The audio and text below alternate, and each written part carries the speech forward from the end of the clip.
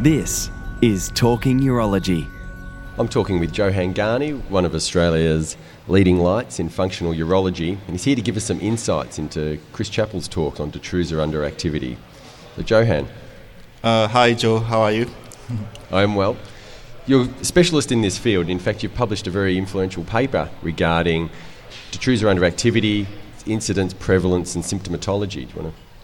Yes, my paper was, we looked at the incidence of detrusor underactivity in patients who've had urodynamic studies, and we found that 23% of consecutive patients in 300 over consecutive patients actually were diagnosed with detrusor underactivity. So it's actually a very prevalent condition. And we know that other papers have also suggested that in those, especially in those over the age of 70 years old, up to 45% of patients may have detrusor underactivity. So it's a very common condition that's probably under-recognized. Why is that? Because the diagnosis is not that easy. There are overlapping symptoms. So detrusor underactivity or underactive bladder patients may have not only voiding symptoms, but they also have storage symptoms. And not a lot of us are aware of that. So they have the typical symptoms of hesitancy, straining, poor stream, but we also have to ask about storage symptoms like urgency, frequency as well, nocturia as well, because those are very common symptoms that underactive bladder patients may have. What's your treatment approach to these patients? Just in broad strokes, what are the big broad categories you like? So the broad categories are some patients can just be observed. Some patients may need to do self-catheterization. We know sacral neuromodulation has a role. Other surgical treatments like TURP may also have a limited role.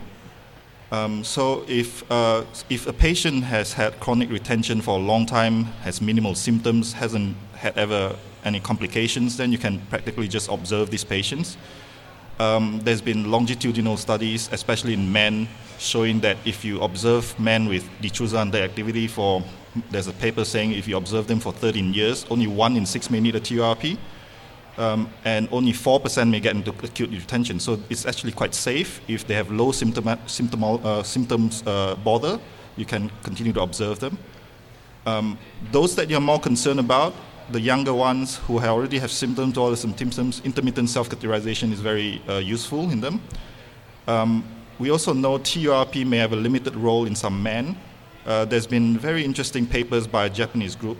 It shows good short-term results in terms of IPSS improvement at 3 months on their initial paper, but they followed it up to 12 years. And they actually found that the IPSS improved after 7 years, but beyond that, it reverts back the original score. So for some reason, the postulated reason is that these patients, as they get older, they probably cannot effectively strain as good as what they used to. So TURP can reduce the outlet resistance, but as the men get older, they cannot sustain the same amount of efficient straining.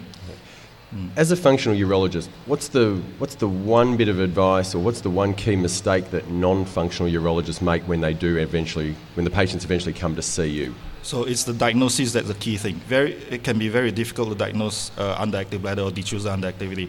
The only reliable method is to do urodynamic study, but it's impractical to do urodynamic study on everybody.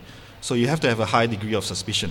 So patients who have both voiding symptoms and also storage symptoms, they may not just have the overactive bladder. You got to have especially if they're old, they have risk factors like lower back surgery, pelvic surgery, neurogenic history. So all of that, if you're suspicious that they have underactive bladder, then they may have it. For example, some patients who do not improve after overactive bladder medications, you have to wonder, did I get the diagnosis right? They may have the underactive bladder too, especially if they're elderly. And we also know the underactive bladder can also coexist with bladder outlet obstruction and overactive bladder at the same time. So it's quite insidious and it can be a pitfall in terms of diagnosis. Thanks very much, Johan. Been an Thank you, Joe. Absolute pleasure. Okay.